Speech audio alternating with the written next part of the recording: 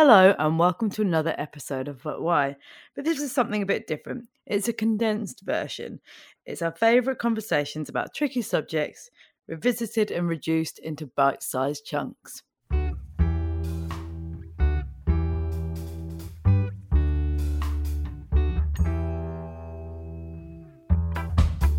Hello and welcome to another episode of But Why? The podcast is all about digging into big questions and tricky topics via honest conversations.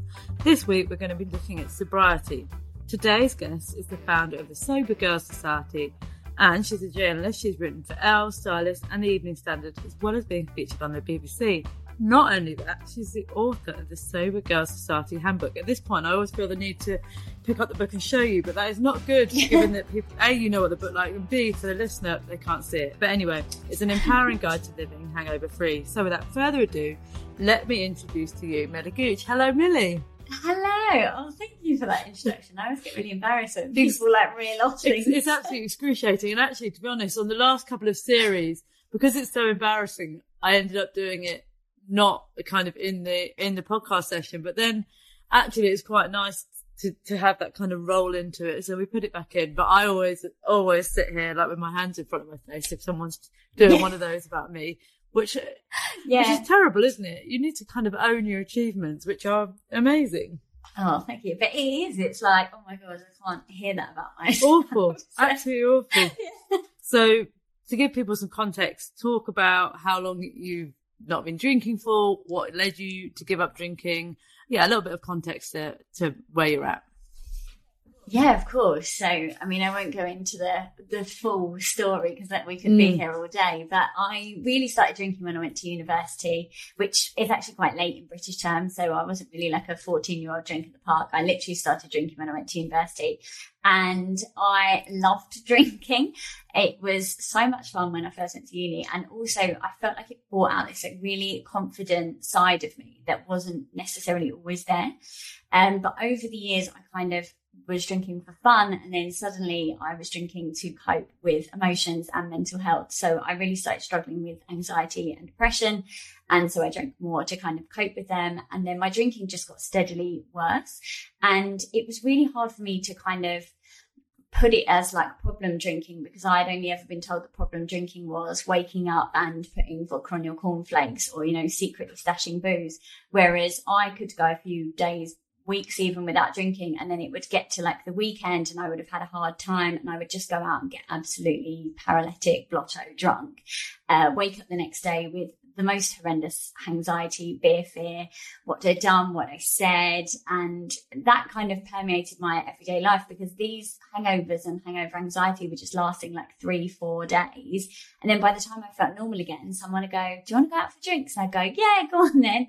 So I got myself into like a real binge drinking spiral, and also kind of a bit of a shame cycle, because I was feeling awful about the things I was doing that didn't really align with who I thought I was. I was feeling bad about the things I was doing and just didn't really feel like me. But the only thing that kind of made me feel more like me was drinking, because when I felt insecure and low, I thought, well, if I have a drink, I can plaster on that smile and, you know, be the funny person and the center of attention, and no one will know that actually inside I'm hurting quite a bit.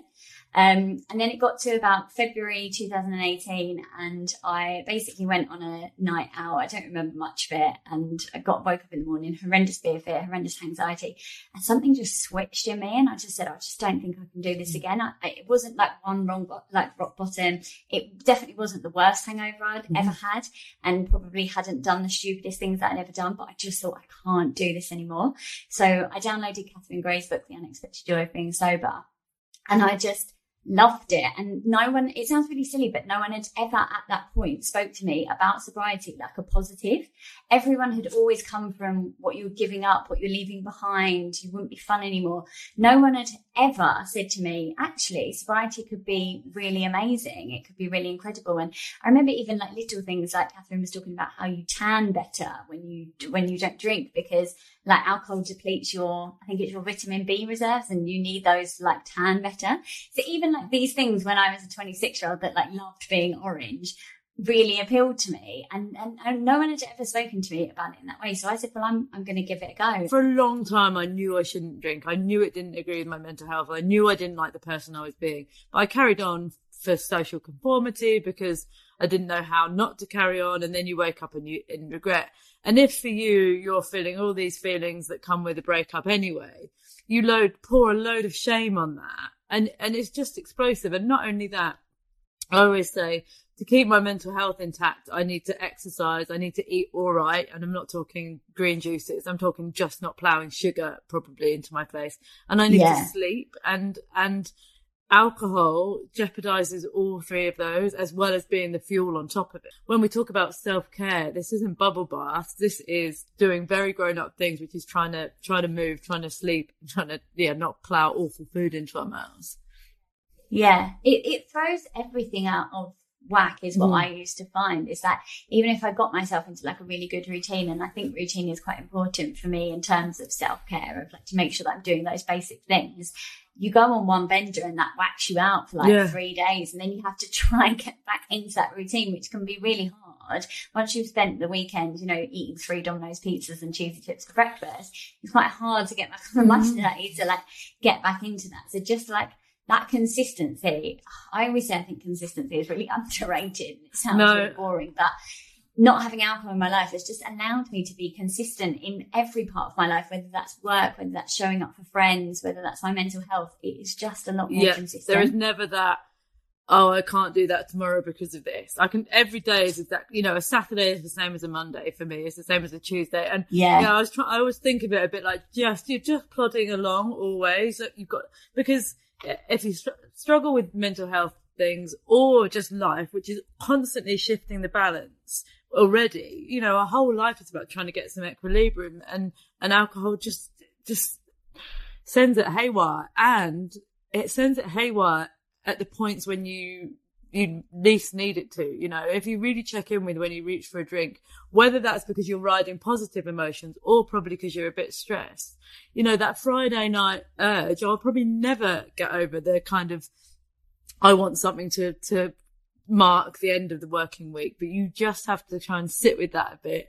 And then before you know it, you've gone to bed and you wake up on Saturday and you're not trying to even out for the weekend. You're just cruising into it. And look, this isn't a surefire fix for mental health, but it definitely has taken the peaks of it out, and it's made me have to deal with my stuff. So when I gave up drinking, I think it was Millie who said to me, this first year you're on cloud 9. You think you discovered something brilliant. You literally feel like you're seeing the world again, don't you? And you're just like, this is the best thing ever. And then year 2, and I'm now 2.5 years in, you suddenly have to face all of your stuff, all of it, because it's just there, isn't it? You've got nowhere to hide. Like, oh, really? I thought I'd done quite a lot of therapy. I thought I was kind of self-aware, and you just have to, keep living with that, which is again probably why it fixes some of the mental health stuff, because you just have to deal with it, which might sound scary, but you don't want to spend your life numbing all everything, do you? Yeah, I just think it gives you more. It's ironic because I thought I was like controlling my mental health with booze, really. That was like my way of kind of dampening my anxiety. But actually the next day you have absolutely no control. Like you can't just get it out of your system. Your mind will take you to places that are like unimaginable. Whereas now I just feel like I have a bit more of a handle on my mental health. That's not to say I don't struggle, because I do, but I'm a lot more practical as well. So I like wake up and obviously I'm clear. So I'm like, okay, what do we need to do today? Right. We need to eat better today. We need to go out and get some sunshine. We haven't seen daylight in a couple of days. So we need to maybe just take a step back from our emails. I'm a lot more pragmatic about it. And I feel like I've got a real handle on it, because I don't wake up and spiral and then try and piece my night back together and try and find my phone and all those things. It just feels like just like I've got a bit more of a handle on it, really. And I just want to stress, it's not to say that it like clears every mental health issue that you've got, but it just makes it more manageable personally. Yeah, that's true. That's true. I think the older you get, life is a hell of a juggle, and there's a lot of plates to spin, and the idea of trying to spin those plates a couple of glasses down is unworkable. It's as simple as that. Whereas constant clarity gives you a real good chance of making things work, I think. Well, thank you so much. This has been everything I hoped it would be, and I kind of feel like we need to do this annually. And oh my god, 100%. Let's do it. I think we'll always have new things to say, will we? Yeah, definitely. I mean, every time I think I've like learned everything that there is about sobriety and emotions, I'm like, oh no. And like, I mean, you have new challenges all the time. What I'm going through now is a new challenge. You'll have different challenges. Like, I mean, there'll probably be a point, I don't know if your kids really ask you now, where you need to talk to them about alcohol and things like that. There's always going to be new conversations around this. So it's not just one conversation and done. I think, we could definitely do it. And maybe I'll get to see you in real life at some point.